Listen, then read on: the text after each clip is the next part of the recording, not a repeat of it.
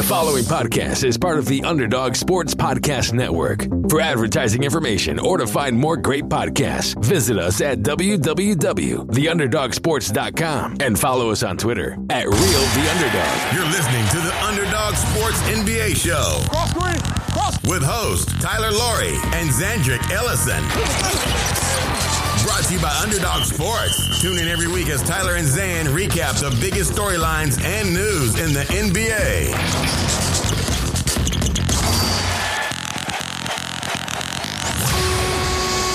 Welcome to episode 191 of the Underdog Sports NBA Show. I am Tyler Laurie, and I'm joined as always by my co-host out in LA, Zandrick Ellison. Zan, how are you today?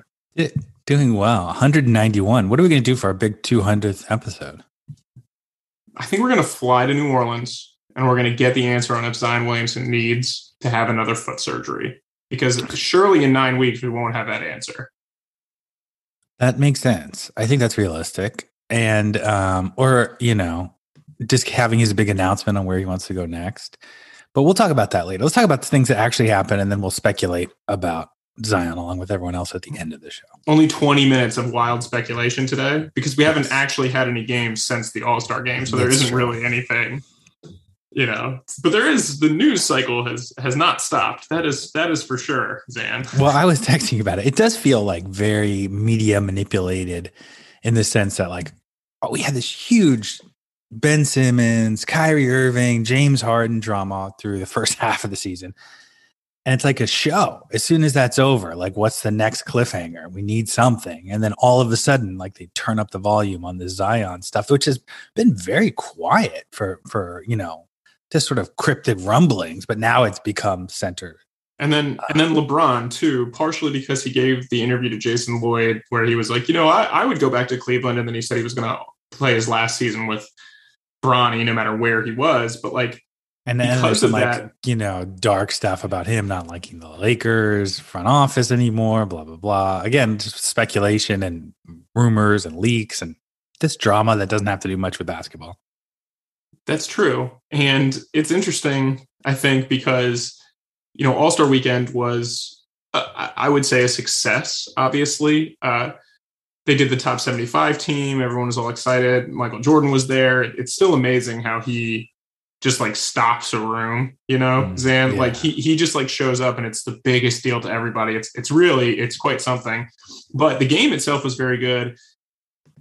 I would say the game. Do you think, not to jump on that, but do you think LeBron will have that effect in 20 years? I think so, would be my guess. He doesn't, it's really interesting. And we've shied away from the LeBron, Michael Jordan type comparisons, but the Athletic did their, top 75 players and they had Jordan 1, LeBron 2. And I think cultural impact alone, you could probably say that Jordan is the most important guy, but it doesn't seem like there's that mystique around LeBron. And I don't know, we've talked about this a little bit, but I don't know if it's because he hasn't won every finals he was in. He hasn't kind of had the weird parts of his career where Jordan retired, he played baseball. It's just that LeBron's been in the spotlight for so long. And so I think it was, Jordan has probably always been the overwhelming favorite on BovadaSportsbook.com to be rated the best NBA player of all time. But for the first time in a while, LeBron is going to be in that conversation. He's the all-time leading scorer if you count the playoffs, and he's almost certainly he could get the regular season. Yeah. I mean, he might end up with the number one scorer, assist guy, it's racking up every single category. Yeah. I mean, I think he'll be number one in scoring, top 5 in assists and top 10 in rebounds would be my guess. Assuming he plays at this level for another 2 or 3 years, and so, but the problem is always going to be, and this is kind of what started this whole, now there's this problem between Palenka and Clutch Sports is that, LeBron won a title in LA, second year there, bubble title, you can call it whatever you want, but they did. They were the best team, they won. And then the other 3 years have really just been underwhelming, and he doesn't appear to be any closer to, what is this? This would be his 5th ring, right? He doesn't appear to be any closer to that. So he's 37. He's still one of the best 5 players in the NBA. Is he going to go somewhere else and try to chase a 5th ring? Here's a great stat. Speaking of that, you mentioned they had the one title year, and it wasn't a total fluke. Some people think that because of the bubble, but they were the number one seed. They were the best team. The other 3 years he's been there, and he's been injured for chunks of it. They have a combined record of exactly 500. Oh, that's actually interesting. That's really interesting because they went under 500. So I wonder what the record is when he plays. And then they were 12 over, and now they're exactly 4 under. Right, and we would assume the Lakers are well above 500 when he plays. Would be my guess. Yeah, I would think so. But they had a bad stretch the first Luke Walton year. That was really like the low point, I think, from like the Lakers' point of view of just like we're not close, and then they get Anthony Davis, and then it turns around. I do want to talk about the All-Star game, but the LeBron stuff is really interesting because it's very funny to see. Not to shout out like media conspiracies here, Zam, but like there is one arm of the media that is like very ardently pro LeBron, right? Like you never hear them say negative things about LeBron. You always get the leaks about the other side of it, and then there's the like more, I would say, kind of like old school basketball beat guys who they get the front office stuff. And it's very clear that like there is a portion of people in basketball and I would imagine a portion of people with the Lakers that are just not happy with the way things are going from a management standpoint, I would say in LA. And I think it's very funny to see that, right? Because it's funny to blame Rob playing. I mean, it's not his fault. How is it his fault? Like is he supposed to be the guy that tells LeBron like, sorry, LeBron, we're not going to do what you want? Well, and then there's some talk about they weren't happy that they didn't trade for John Wall, a first-round pick. Maybe it was just a pick swap after all. But whatever it is, like I think if that's true, if the rumor is that they did not accept, John Wall for Westbrook and a first-round pick, right, which would have been that 2027 pick. Like I think that was like it would be irresponsible of the Lakers to do that. If 100%. That was true. And I know that like there's a big part of it for a long time. Everyone was kind of like, well, is LeBron even going to be?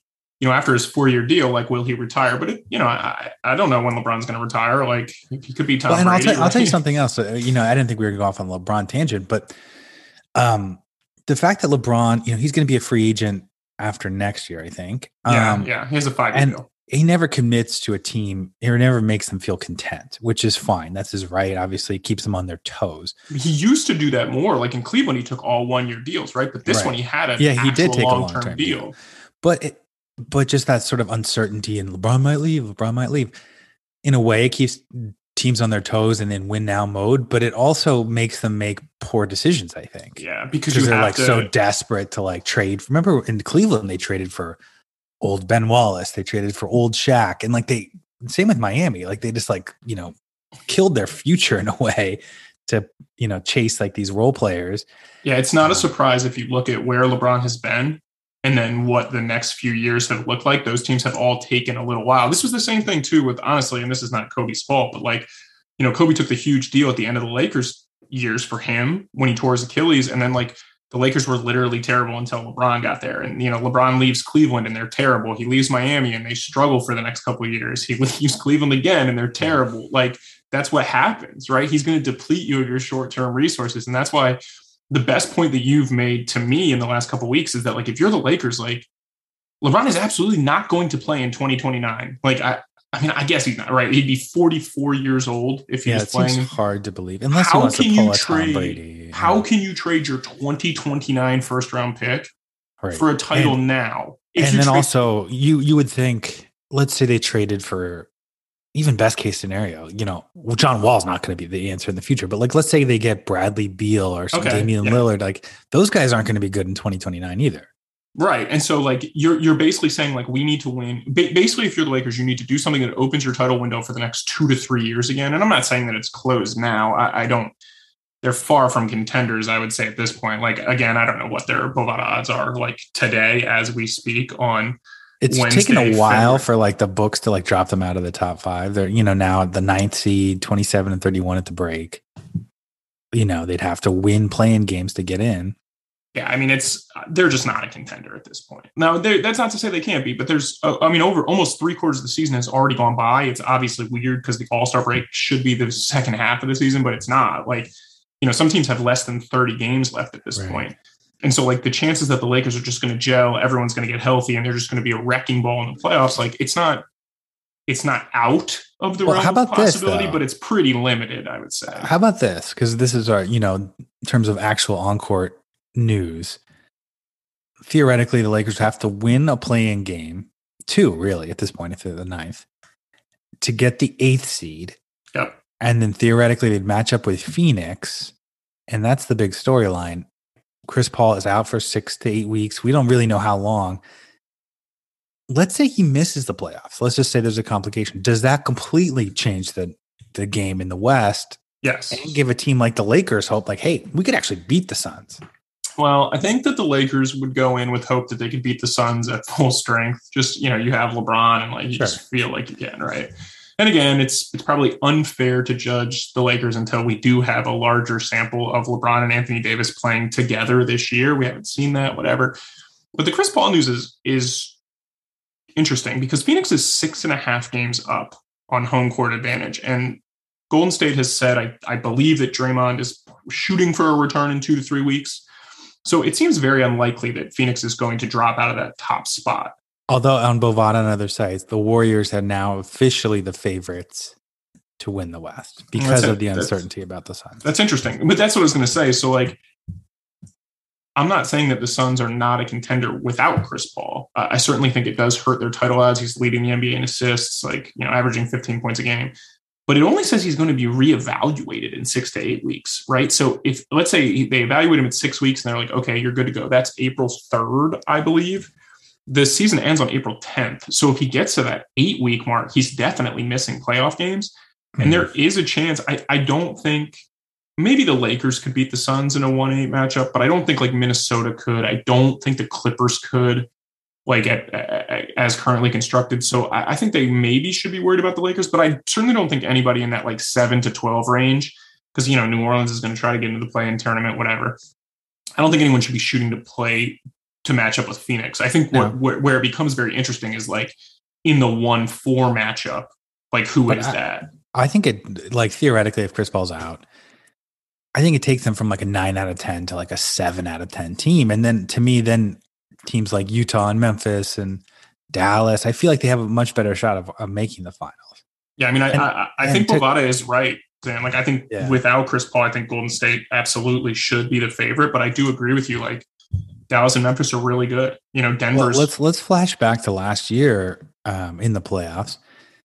The Lakers were the 7th seed. They had to win a play-in game to lock in that 7th seed.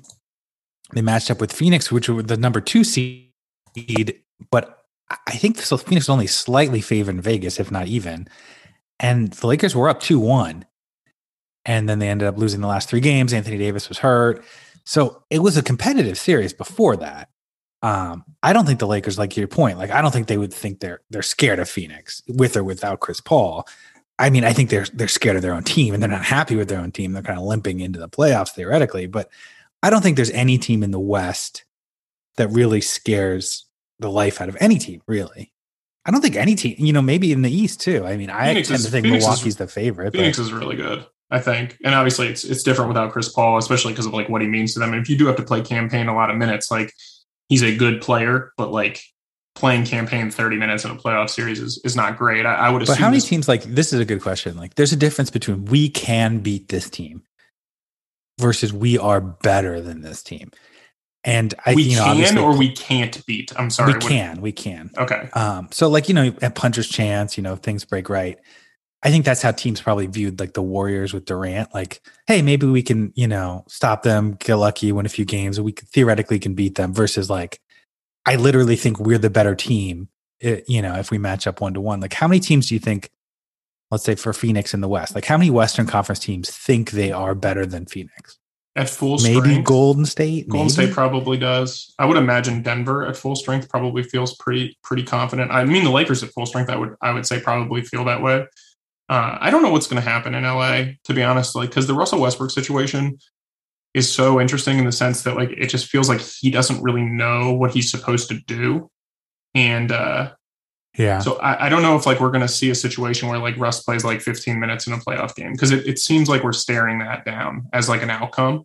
And so like, we'll get one game where he plays 10 minutes, doesn't play the fourth quarter. Then we'll get one game where he he goes for like 40, 10 and 10 and wins a game. It's just quite an odd situation. And so because of that uncertainty with the Lakers specifically, and to be totally honest with you, Zan, like outside of like the off-court drama. Like the Lakers have been just not an interesting team this year. Would you agree with me? Like in terms of like watching them play, like there's nothing about. I enjoy watching them play just because it's like the it's content. Like you're like watching the bench. You like love it. No, but it's like watching a kid learn to swim or something. Like you see them like struggling to figure it out. Like should we play? Right. There's lineups where they play like Westbrook, Malik Monk, and Austin Reeves and Avery Bradley. Like it's just weird. Like, and so I give them credit. You know, I'm a big fan of like, you shouldn't get credit for cleaning up your own mess, but like they are trying to figure it out. And so that's kind of where I'm not sure. Well, and also maybe something does hit, and maybe, you know, and like I said, like LeBron the guy is amazing in terms of his like level of play, like all the off court stuff aside, like he just brings it every single night. And like, it's hard to count him out, especially seeing what we've seen him from in the playoffs. So like, it's hard for me to predict what I think is going to happen with the Lakers. I just don't know, because like I just am very confused about what they're going to do in the playoffs. It's almost if they make it right, like they could just lose to the Clippers, or LeBron could check out, fake and not exaggerate his injury, and then just be like, "Okay, I'll see you next year." Fake an injury, but like the uncertainty is plaguing the Western Conference, not only in terms of the injury to Chris Paul, but and Draymond. But like, think about. What's Denver's ceiling if Jamal Murray comes back? What's the Clippers ceiling if Paul George comes back strong, which it seems like he's going to? That's a team that beat Utah last year without Kawhi. I think they could win a round against a team. So we'll see. And here's the other thing too, right? Like Anthony Davis is out 4 weeks. I don't know if we actually even covered that last week, but like Anthony Davis has like a foot sprain, and so like, what are the chances? Like, there's no way the Lakers miss the play-in game, right? Like, I mean, how could that possibly happen? But like, because there's no teams like chasing them. If they were in like a dogfight, it might be tough. But like Portland right behind them is not trying super hard to win. Portland is interested in not winning games. New Orleans seems to be the only team that. Yeah, New Orleans, I think, and Sacramento wanted to win, but they're just kind of far behind right now. They're 3 games behind, 3.5, 4 games behind the Lakers. My thought process is, and this is your favorite thing to speculate about, but you love like when guys are like, all right, I'm going to win the MVP. Like my thought process is LeBron is just going to play every minute for the rest of the season and try to like drag the Lakers into a series. Then Anthony Davis gets back and LeBron has this crazy MVP narrative where it's like, the last. It's too late for that. Do you think it's too late? His numbers are pretty crazy. His numbers are good, and it's for his age, they're amazing. But it's just like Jokic and Giannis. And Jokic, Giannis, and Embiid's numbers are just outrageous. Like just outrageous. It's crazy. I don't know though. Like I think the Chris Paul injury is, if LeBron like wills them to like a 15-5 stretch, and he's averaging 30, 10 and 10, and like somebody will vote for him, like Ramona Shelburne or somebody like that. But like, Dave I don't think Brian Windhorst. I don't think he'll have like the widespread. I mean, ESPN really is just like the Athletic has like the negative reporting on LeBron, and ESPN has the positive reporting on LeBron. It's quite interesting. But that I think too often we fall into the MVP debate. Like, is DeRozan a legitimate contender? It's like, no, he's not. But he's a legitimate contender to make first team All NBA. Right. And so that's like a really interesting debate, like DeMar DeRozan versus LeBron versus Luka Doncic. Like, I mean, LeBron is making first team All NBA. Come on. Do you think he should make it over DeRozan if it's the two of them? Yes, I think so. Personally, I don't think he will, because DeRozan has like a good season long. What if you put DeRozan on the Lakers? No, I agree. LeBron's better. I just think that I need to separate. I do a bad job of this because I'm criticized for being overly critical of LeBron, but often I criticize LeBron heavily because, as we talked about, he seems to be making the decisions behind the scenes, or he's heavily involved in the decisions. And then he uses those decisions to prop himself up because his roster is bad. But like, this roster is bad and he is playing amazing despite the fact that his roster stinks. Whereas like he's averaging the most points, 29 a game, his most points since his original stint in Cleveland. Yeah, back in 2010. I mean, and obviously some of that's that like the game is faster and all that stuff now, but I don't know. I mean, he's been I thought he was going to take a step back. I thought he looked very clearly diminished towards the end of last season. And I think we both agreed from an athleticism standpoint, he's still a great athlete and an amazing athlete for his age. But I thought on the defensive end, it looked like he was probably done being like a difference maker. And on the offensive end, we talked about it, like he was shooting a lot more jump shots. He wasn't getting to the rim as much. Well, now he's like bumped his true shooting percentage like back up. And it's almost like he's doing it. Like there was a stat that I saw, I wish I could credit, like LeBron is leading the league in scoring if you don't include threes or something like that, or don't include free throws. It's like his free throw just percentage making is a lot of shots. Yeah, his free throw percentage is still down, but it's very clear that as a shooter, he's improved more. And that's, that's impressive. But getting back to the Chris Paul thing, like I don't think the Lakers would be a favorite over Phoenix, even if Chris Paul missed the first round series, especially with the uncertainty. Like Anthony Davis is supposedly coming back in 4 weeks, but like we know how injuries tend to linger with AD, and like I highly doubt that they can beat Phoenix without Anthony Davis, unless LeBron and Russell Westbrook can really figure it out. And that seems highly unlikely to me. Do you think Phoenix has a comfortable enough lead to hang on to the one spot? Like right now, I think so. 6.5 games. And I don't even think, like Golden State, like I said, they don't get Draymond back till, at least 3 weeks, it looks like. And then Memphis is, I believe, 8 games back as of this recording, and Utah's double-digit games back, right? Like 10 or 11 games back. And so that's a lot of a gap to close in like what is probably 30, to 35 games, right, Sam? So if you go 500, let's say, the Warriors have to go, they have to be on like a better than they're winning right now pace to catch them. I mean, I think this is, if the reason I don't think this is a good time for Chris Paul to get hurt is I think everyone just assumes like, oh yeah, reintegrating somebody is really easy. But like, as we saw last year, Chris Paul hurt his hand and he made some joke. I don't remember who he gave this quote to, but about how he's had a bunch of hand surgeries in the past and his hand surgeon's like part of the family now. But this is like going to be, I think, his 4th or 5th hand surgery. And we saw last year in the playoffs, like he was severely diminished as a ball handler and a shooter coming back. And so is he going to be able to come back and right away be ready to play at that super high level? Because without that, like, I hate to say this, but, he sort of got picked on, I thought. Like we talked about how Drew Holiday at the time, it wasn't like he was way better than Chris Paul, but it was pretty clear that they wanted Chris Paul to have the ball instead of Devin Booker because Chris Paul couldn't do as much damage from the mid-range and he wasn't getting to spots like he had in the past. And unfortunately, I do think that limits Phoenix effectiveness, especially considering kind of how they play out of pick and roll with Ayton and JaVale McGee now.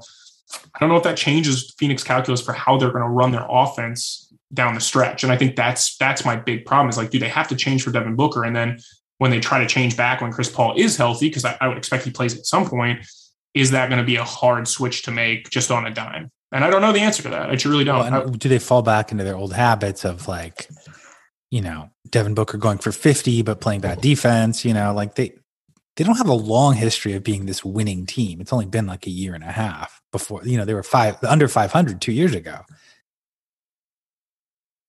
Yeah. And I think, but I mean, this team with Chris Paul and with Mikal Bridges taking a jump and like with the, Landry Shamet trade and all that stuff, like they have been very good and they are very talented. And it seems like Monty Williams, the culture they have there is much different than it has ever been before. So I don't think there's a reason to just think Phoenix is going to fall off a cliff and turn into this 30-win team. Why did Chris Paul, let's look at this skillful transition to the All-Star weekend. Why did Chris Paul play? No idea. He said he wanted to get like an honorary assist or two. And I think it's just because like, why? What's the point of that? I mean, if there was ever a time that you're not at risk of getting injured, it's certainly the All-Star game. And he's not going to be the type of guy, I'm sure we could see somebody like twist an ankle trying to dunk or something, but like Chris Paul's not going to do that. The pace of the All-Star game. And again, this has been 2 years in a row. We've had a good game. The Elam ending, one of your favorite things is very good for the All-Star game specifically. It's very good in general. I mean, like there was a good article actually by Kurt Goldsberry on ESPN about like... It was by Kurt Goldsberry, so it probably wasn't good. No, it was good. It was what the NBA would be like if they didn't have this history and all these rules grandfathered in. Like if you'd had to start from scratch, what would the rules be? That's interesting. And the Elam ending, he's like, look, it's just better. It's a better product, and it is. But did he mention in the article, and this is me just being curious, like in college, I like it so much better because like you do see teams foul a bunch.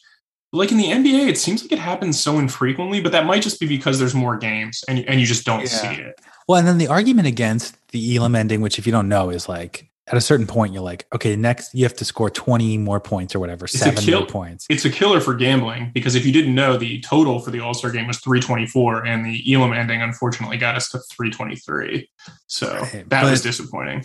The argument against it is like, oh, it kills like the true buzzer beater. And I'm like, that happens what? Like 1 out of 25 every games? Every game is a buzzer beater, right? That's what the argument. Like LeBron technically hit a buzzer beater. The only thing I would argue against the Elam ending is just plain superior is like the idea that there would be no more intentional fouls, because I just think we're not used to it. I think statisticians would eventually figure out situations when to intentionally foul. Like I'll give you an example. Like I'm playing you. I need to score 1 more point, but you have the ball and you need 3 more points. Yeah, you should foul. So you're going to have intentional fouls still. It's just like depending on like there's going to be a chart, some nerdy guy on the sidelines handing the coach a chart of when to foul or not.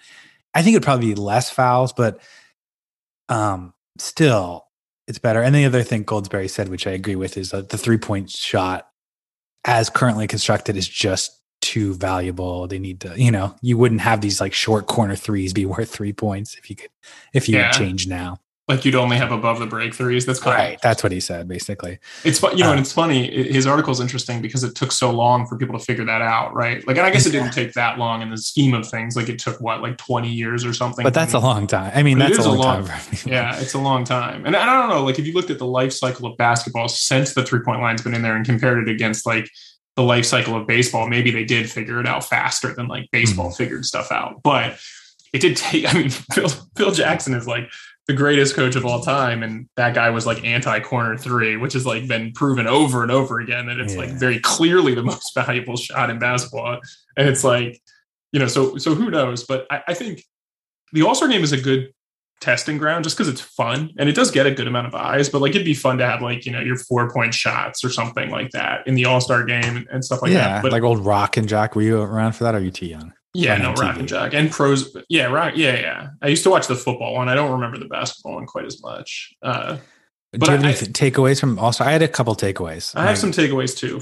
My first takeaway is Steph Curry is just like amazing TV when he gets going. I understand there's no defense, but like what he had 16, it is amazing. You take it for granted threes, that you can just jack up these bombs. And if it was so easy to do, it would happen very often. And he just was like unstoppable.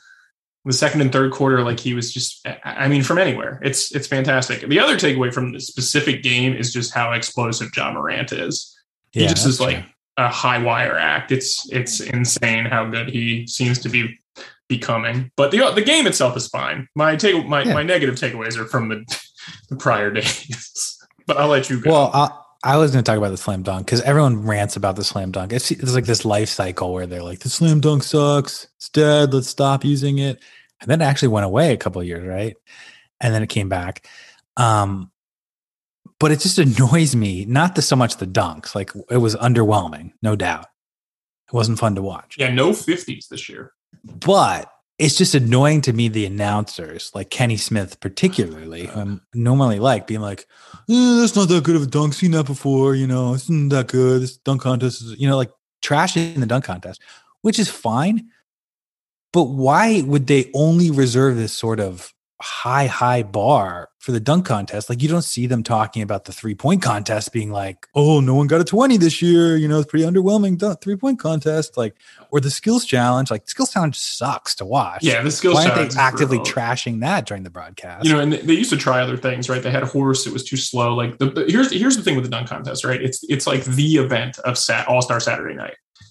It's been good. We've had some good ones, right? Zach LaVine and Eric Gordon. Like that was great. This year was terrible. I mean, guys just like missed dunks. Like they need. But Obi Toppin was good.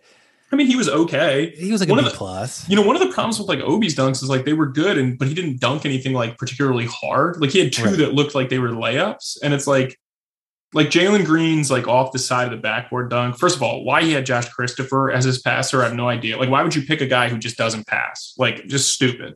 But like the issue is not so much, I think, the announcers were terrible. Kenny and Dwayne Wade and Reggie Miller were like awful, just miserable to listen to. Cole Anthony took 10 minutes putting on a pair of boots.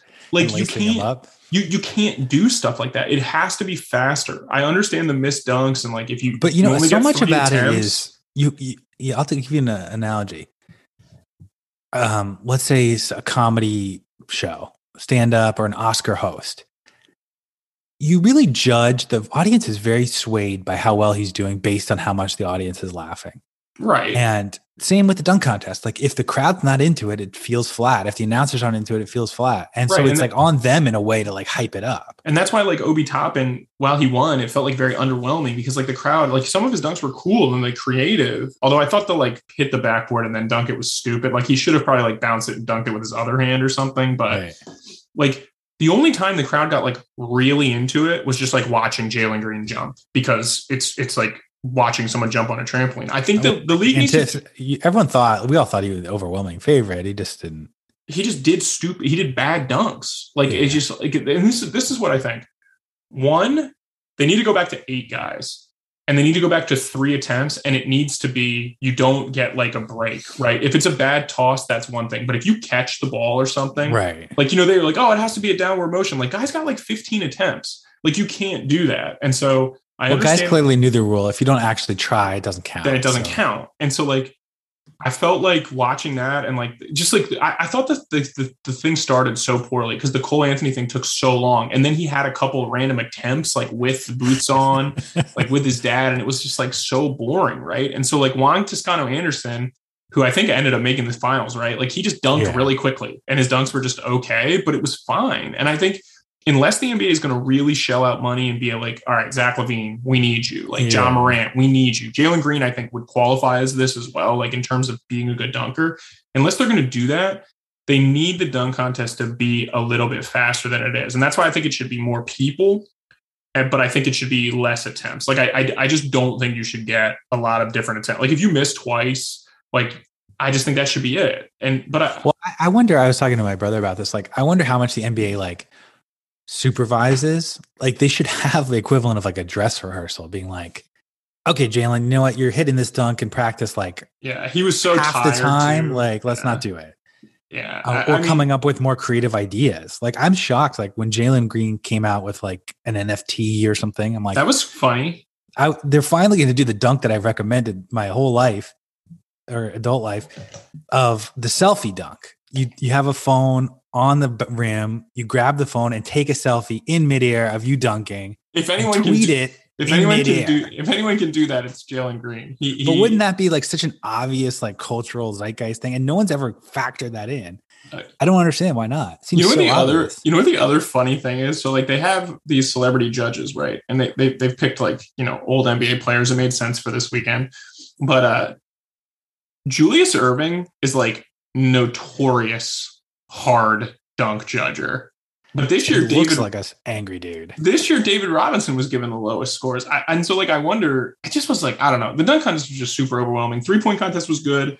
Celebrity. And also like not to nitpick, but do we really need like 7 judges? Like you could probably they had like 5, 3. Right? No, but 5. You can get away with 1 really. Well, you need to get 50. You need to get 50s. You can't have 1. You're insane. You can't have 1. I guess you need a 50. Yeah. You need it. Like 5 judges is fine. I just, like I said, I think that the spectacle of all of it has sort of overtaken what the actual event is. And I understand that. And so I think if the NBA is going to continue to make the dunk contest like the biggest event of Saturday night, they need to either bring bigger stars, and we know that guys don't want to do it, right? Like we know that's the way it is. So either you increase the. But if it's like $5 million, they would do it. They might, they might. I mean, the best players might not, but like, I just think that, you know, you could probably get Aaron Gordon to do it again if you wanted to, and we know that he's good, and we know that people would watch for that, and that's why like this year there was only one, to me at least, there was only one truly intriguing dunker, and that was Jalen Green. Yeah. And when he, you know, wasn't good, like it just the dunk contest was bad, right? Like.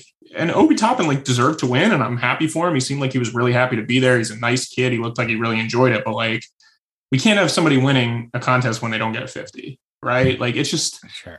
But I agree. I do agree with whatever. It shows you that it's still the marquee event because it's the only one people talk about so much. Do you think we need the announcers talking stream of consciousness the entire time? Because they just talk over each other. Well, it's sort of cut to my judges thing. I was wrong because you're right. You like the idea of the 50.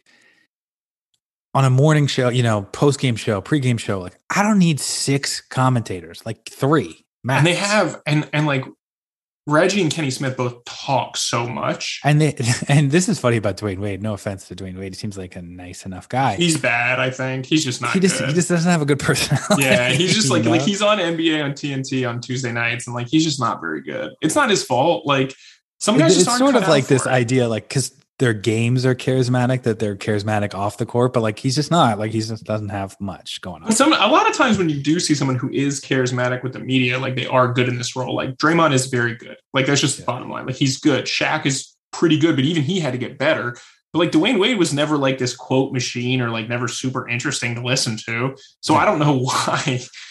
I don't know. He's just bad. And like Reggie Miller is always somebody who talks too much, but like him and Kenny Smith don't have the same chemistry that Kenny Smith and Barkley do, where like they can go back and forth. So it's just like these guys yelling over each other, and it just, I don't know.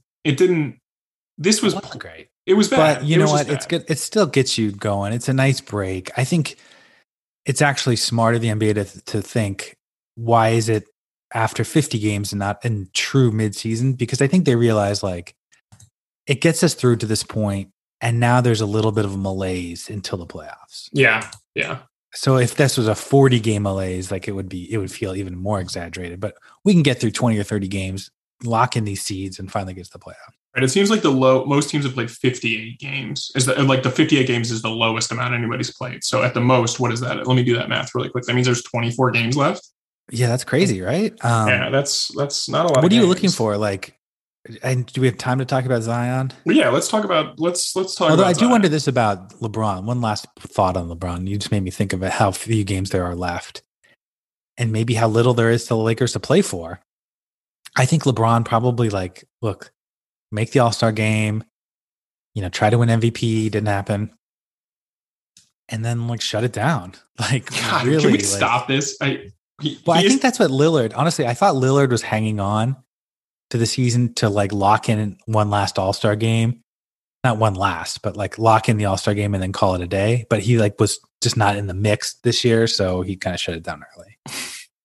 I don't know. I think that same with Bradley Beal, by the way, Bradley Beal just didn't have an All-Star kind of year. So he actually got hurt though. Bradley Beal, he had to have wrist surgery. I don't buy it. Chris Paul had to play in the All-Star game and then he shut it down. Is that the opposite of this? Yeah, I guess you're right. But all right, so let's talk about Zion. All right, so oh man, a lot of it's interesting, like you said, that he was we didn't hear anything for a while. The Pelicans made some trades. They've actually been playing better. They are currently, as of this recording, 4.5 games out of the 9 spot. And so if you haven't been paying attention, it all started because CJ McCollum was asked, "Have you talked to Zion since being traded?" He said no. Although since then, apparently they have talked. They have spoken since then. And then JJ Redick really ignited the firestorm. Sort of trashed him. Detached teammate. He should have called. And then, although it does show you something, I feel like this storyline a month ago would have been a blip on the radar, but because there's not much else going on, it's bigger deal. Yeah, it's like if you have if I have a huge sex scandal or something, announce it on a day where there's actual news going on and you can kind of slip it in. Right. Friday at 5 p.m. news dump. Yeah.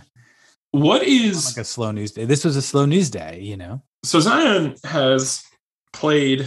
Let me ask you a question. What do you think right now? I think we've talked about it. He's played 80 games or something. So he's played 85 games in his career. He's missed 113 games as of our recording. So you're not even getting 50% of games played with him. He is almost certainly, I don't know, you probably can't bet on this on Bovada right now, but he is almost certainly not playing another game this year. I can't imagine he would. It was reported, I can't remember if it was this morning or on Tuesday, that he may need another foot surgery, but no decisions have been made. My guess is if it's possible that he needs one, he'll just get it. Because like I said, I don't assume he's playing again this year.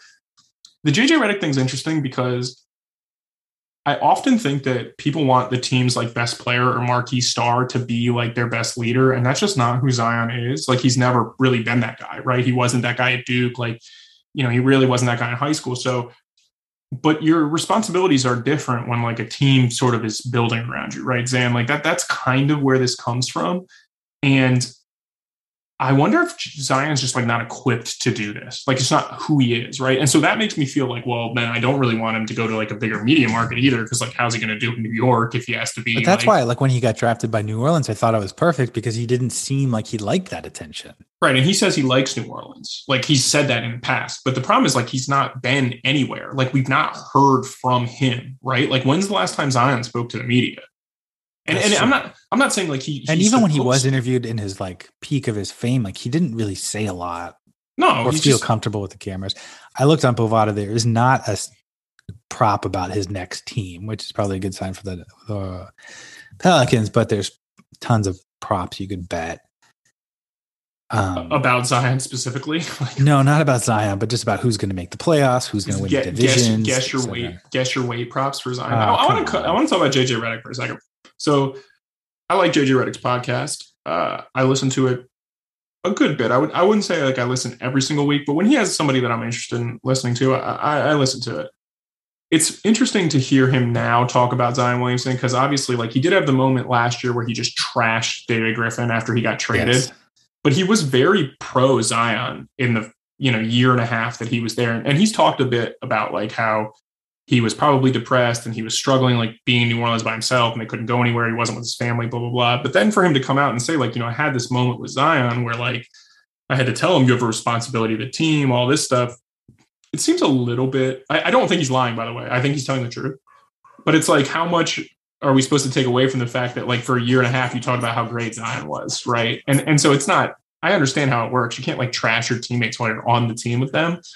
But I think it goes to show that like, you really can't trust what people say about what's going on during their time with a team. You know what I mean? Or you can't always trust what they say after the fact, in the sense if they're like a scorned lover. And I don't mean that in a Me Too sense, but like they didn't like the way things ended and they have an axe to grind. Yeah, to be clear, I don't think he's making this up. I think this definitely, I would say this happened, in my opinion. I thought his quote about him was good. I thought, it's hard to be nuanced when you get a 2-minute hit, obviously, on TV, and part of it's with Stephen A. Smith. And so, he's going to scream at you. And like, so I'm not saying that I think he's not telling the truth, but I am saying like, it's a good reminder that when athletes are interviewed, to take what they say with a grain of salt, because you never really truly know what's going on.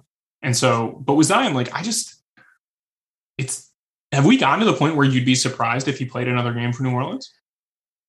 Well, I would be, except for the fact that he has, even in the player empowerment NBA, like he has so little leverage here. He has no leverage. He has less leverage than Ben Simmons. Right. Because he's under contract this year. He's under contract next year for $13 million. Then he's restricted. So he could just take the qualifying offer, which is a healthy $17 million, and then be unrestricted the following year. The other problem with it is like, let's say he demands a trade a la Ben Simmons. Like, he's almost impossible to trade because, healthy or not, he's worth so much more than $13 million in salary. Like, how are you going to get an asset that's comparable? What do you get? And here's the thing, even if you think he has a potential to be a bust, like the potential of him from what we've seen, like this isn't a Greg Oden situation. Like we never saw a dominant Greg Oden. Right. I don't know. Like I'll look right now. But like Orlando traded positive assets for a flyer on Markelle Fultz at around the same price. So you're telling me a team wouldn't love to take a $13 million shot at Zion if he was planning on staying around? I mean, but how could you even construct a trade? Then we can get into the fact that like last year in 61 games, this guy averaged 27-7 on 61% shooting. Like I understand like everyone's obsessed with Ja Morant now and everything, but who's like an equivalent, trade value partner? No, there isn't one. Because like assuming that I think I've mentioned this before, like I'm hesitant to call players injury prone if their injuries don't continue to, like Brad Beal for a while had like a bunch of leg injuries, right? And that was concerning. He had like a broken leg, then he had like a stress reaction, whatever. But now Zion's had a bunch of lower body injuries. So like, it's possible that that's just what he is at this point. Right. And you need him to be able to play like 50 to 70 games. And so, but even with that, like 50 games of healthy Zion Williamson is like one of the best 15 players in the NBA. Is it not? Yeah, I mean, he was last year, I think, in terms of impact. And it's weird because he hasn't like been as advertised where he's like flying around like Jordan or something. I mean, he was like that though at the end of last year, especially when they let him like handle the ball and he was just like dunking on everybody. I mean, the guy's ridiculous. But I mean, I was thinking, we just saw Ben Simmons. Somebody floated a Ben Simmons for Zion trade, but I don't think, the Pelicans would do that. Like Ben Simmons, like James Harden, like you can't trade a guy like James Harden for Zion because Harden's making $45 million. It's just like, I understand. You would trade a lot of picks probably. Like I guess picks, but like who are you trying to get, Like if you were the Knicks and you think you can get Zion, right? You would probably trade Julius Randle for Zion and another salary. Like I think I saw Julius Randle for Zion and Devontae Graham, and the Knicks throw in like 3 sets of first round picks. Right. And it would have to be a high first round. Like the Knicks right now are 9th. If they got into the top 3, maybe I could see that. That makes a little more sense. But now the Pelicans have, CJ McCollum, who's 30, Brandon Ingram, who's in his prime. Like they're not really a rebuilding team anymore. Oh yeah. It makes even though their record is a bad record. It makes, in my opinion, no sense to trade Zion Williamson. And here's the other thing, like, if in fact Zion says I want to trade or I'm not going to play, fine, right? Like if you're the Pelicans, I hope the NBA steps in and is like, look, if guys on rookie contracts are not going to play, the issue. Listen, like I'm not saying that you're wrong and the NBA should step in, but the issue is like the CBA is like it's collectively bargained, so like what they can do is already in print.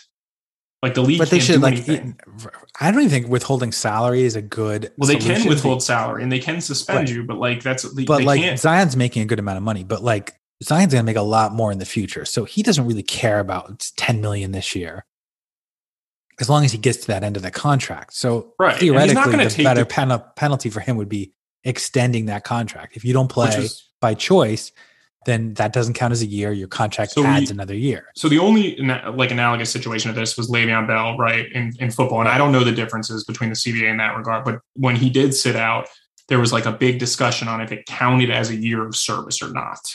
Right. And the NFL has that weird rule where it's like if you play 10 games or something like that, it counts. Or and you're like if you're injured or whatever, it obviously it counts. Right, but like, how do you tell? Because Zion can always claim he's injured. He might. I mean, he very well might be injured. So I don't like this would count. I think as a year of service. Like he's obviously getting paid, and they're getting certain insurance on his contract. I don't know, but I'm not sure what the CBA says. If he was just going to be like, all right, I'll sit out the year. Right. Because I think Ben Simmons ran into problems too. Because you could always claim you're injured. Jimmy Butler did that a couple.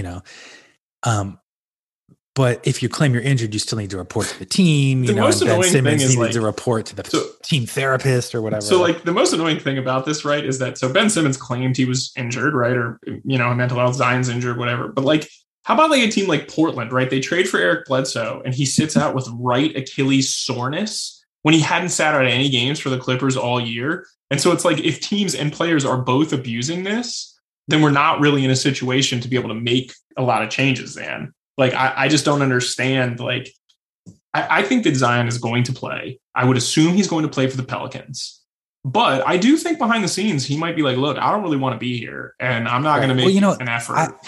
This might be a longer thought. Hopefully I can articulate it. But player empowerment sounds great. And in a way, it sounds fair. Like, if you're a podcaster, Tyler, like they don't tell you, hey, you have to go be a podcaster in Minnesota. You have to move your family there. Like, you could do it wherever you want.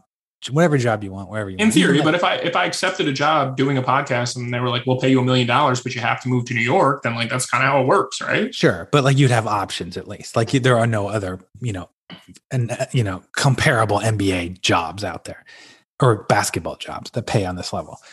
But I think so in theory, like, is there a scenario where, instead of entering the draft and getting sent to Siberia, not only maybe you don't pick exactly where you want to go, but it's like a doctor, doctors like have to match in a way.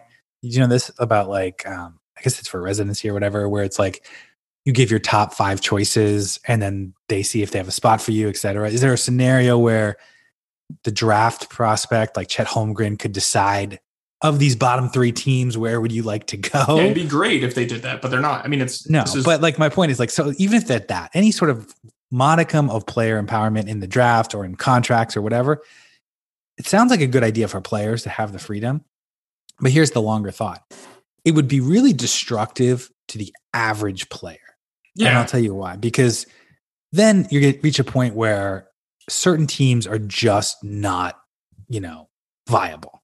New Orleans being one of them, maybe Oklahoma City, wherever. It's like, we cannot keep good players or draw good players. We cannot justify morally, ethically, like economically, having paying the same amount of money on a roster as the Lakers. Like, we're going to have to pay $30 million for our roster. That's kind of why. That's and then all of a sudden, like the pool of money for everybody sinks. I mean, that's kind of why you're seeing the situation in Oklahoma City this year, right? Like, at least New Orleans is like spending money.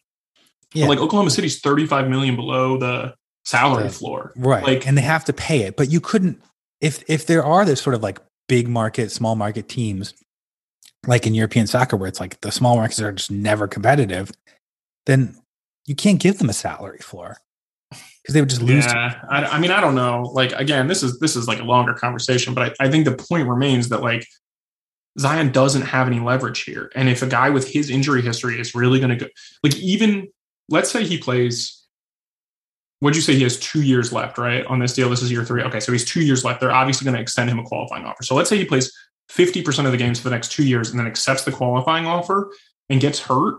He probably still would get a max deal. Like, that's kind of the point. Like, he doesn't really, given what we've seen from him, if he can show up and credibly prove that he is athletic and relatively in shape, he's going to get paid no matter what he does. So it'll be an interesting case to see if he will be the first guy to not accept a max rookie extension, because we have not seen that happen yet. But obviously New Orleans is prepared to do that. Well, and I think the leverage he could use in a way that I would feel okay about is being like, look, I'm not forcing a trade. I'm not going to sit out games. I'm just letting you know, New Orleans, that I'm going to take the 1 year restricted and I'm not going to re-sign. I promise. Right. And then they have an opportunity to trade him if then they'd almost have to trade him. Right. Right. And that's a little bit different. Like, that's, we got into this a little bit where this is kind of what happened with James Harden, where he basically seemed to make it known to the Nets that like he would not opt in. And if that's the case, then that's like, all right, well, now we have to make a deal. And so I think you're right. If he's just upfront and he's like, listen, I'm not going to sign an extension here. I'm going to take a QO. Then they'll be like, okay, fine. Here's the QO. And then you trade him in that last year of the deal and you see what you can get. And that's fair, because you could even trade him before that too. If he says he's going to do that, you could get more for him if a team knows they're getting him for 2 years and they get an opportunity to get his restricted free agent rights. The most smoke has been with the Knicks. I just don't see how the Knicks get it done. Like, they could theoretically sign him, but like they'd have to clear some room. Like, they have, Fournier on a long-term contract. They have like some, Randall they have a bunch of like salary dumps they could make, but it just doesn't seem like Zion with Tom Thibodeau would be a disaster. Well, I don't think Thibodeau is going to be there whenever Zion shows up. That's probably true. Knowing what you know about Zion, like, what do you think is his, because you actually know a little bit more about these high school guys, college guys, see him growing up. Like, what do you think is the ideal situation? Because it seemed like a pretty good basketball situation. Like Atlanta, maybe. Like, play with Trae Young, somebody like that. Yeah, that's my guess. I don't know that for a fact, to be honest. I'm not really sure. Charlotte, somewhere like that. I thought Charlotte, too, with LaMelo. I think you're on the right track with that. Like, a guard who's going to kind of take a lot of the burden of like star power too, and then you have Zion, and we've kind of always talked about this, like, he might be better served from a personality standpoint to be your second best player, because he's going to sell no matter what. The stuff that he does. It would be kind of, I hate the idea of Zion like forcing his way out, but Zion with LaMelo, Zion with Trae Young would be kind of cool to see, like a young, super team. To be clear, I don't think that New Orleans will do anything with him in the offseason. I would expect him to be supposedly getting healthy to play in New Orleans this coming season, would be my expectation. That's my expectation too. I'd say if it was on Bovada, it'd be like minus 200 that he's back, because also if you're a team and you're going to mortgage your future for Zion, like, he hasn't played in a year. Yeah. You don't know. There are some unknowns. I think there are some teams that would do it, right? Like, if you're the Knicks specifically, let's just use the Knicks here. You want to do it, right? Because like, although we thought the Knicks would be better than they are, they've probably pretty much been about the same team as they were last year. They've just gotten a little bit more unlucky, but they have no chance right now to like draft a star. So like if you get a chance to take a shot on Zion, you probably have to do it, right? That's why they traded for Cam Reddish. So like if the Knicks could do it, you should probably overpay for him, because if he turns out to be what you think he can be, then you got yourself a star and you didn't have to draft him. But there aren't a ton of teams, I think, that are in that same boat. Yeah. And I think like Washington probably should do it if they could. You know what I mean? But yeah, there's just almost no way to do it without a top 3 pick. And then I think Sacramento should do it if they could. If they could. But again, they can't. No. And Zion is, I don't want to say that I think he's definitely going to play on the Knicks in his career, but man, I think it's a pretty foregone conclusion that he ends up in New York at some point. I don't know why. I just like... Well, we've just seen this like play out so many times. Yeah, like we're almost spoiled by Giannis like staying in Milwaukee because he's the exception. We're just like spoiled by Giannis in general. Like the guy just like throws up. Somebody wrote an article about that. It was astute too. We've talked about it. Do small market teams need to build around international players who are maybe more content to stay? It's different. The lifestyle, and I'm not going to. We'll end on this, but like I'm not going to get into the longer term conversation about like the AAU culture and whatnot. But when you're not in the spotlight for your entire career, and like you haven't been sort of, not necessarily like coddled, but you haven't been sort of brought up to understand like what that lifestyle is. It's different. You know, it really is. Well, I want to end on this one late breaking story. It seems likely, they say now, that the New York mayor, newly elected Adams. Yeah, I saw he just gave a press mandate about the vaccine. So right now on Bovada, for example, the Brooklyn Nets maybe a value. They're plus 250 to win the conference. They're plus 600 to win the title.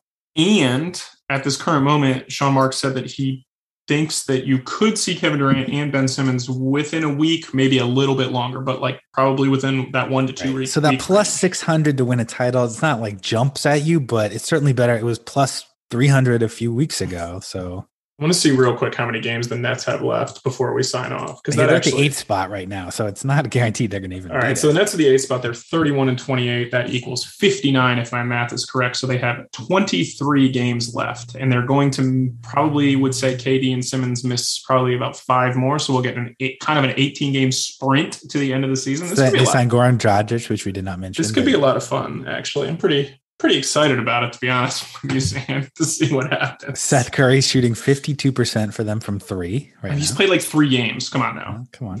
Bargain bin value 99 cents to a free agent. So, all right, that is it for us this week. We will get we'll get some games in next week. Like I said, I'm hoping we haven't heard any news about Harden yet and when he's going to officially play. I would assume it will be in the next week. And then, like I said, hopefully we get Ben Simmons in this next week or 2 just to see him because the league is better. It's a home stretch now. Let's get it done. It should be a really fun playoff, so stick with us for the rest of the year.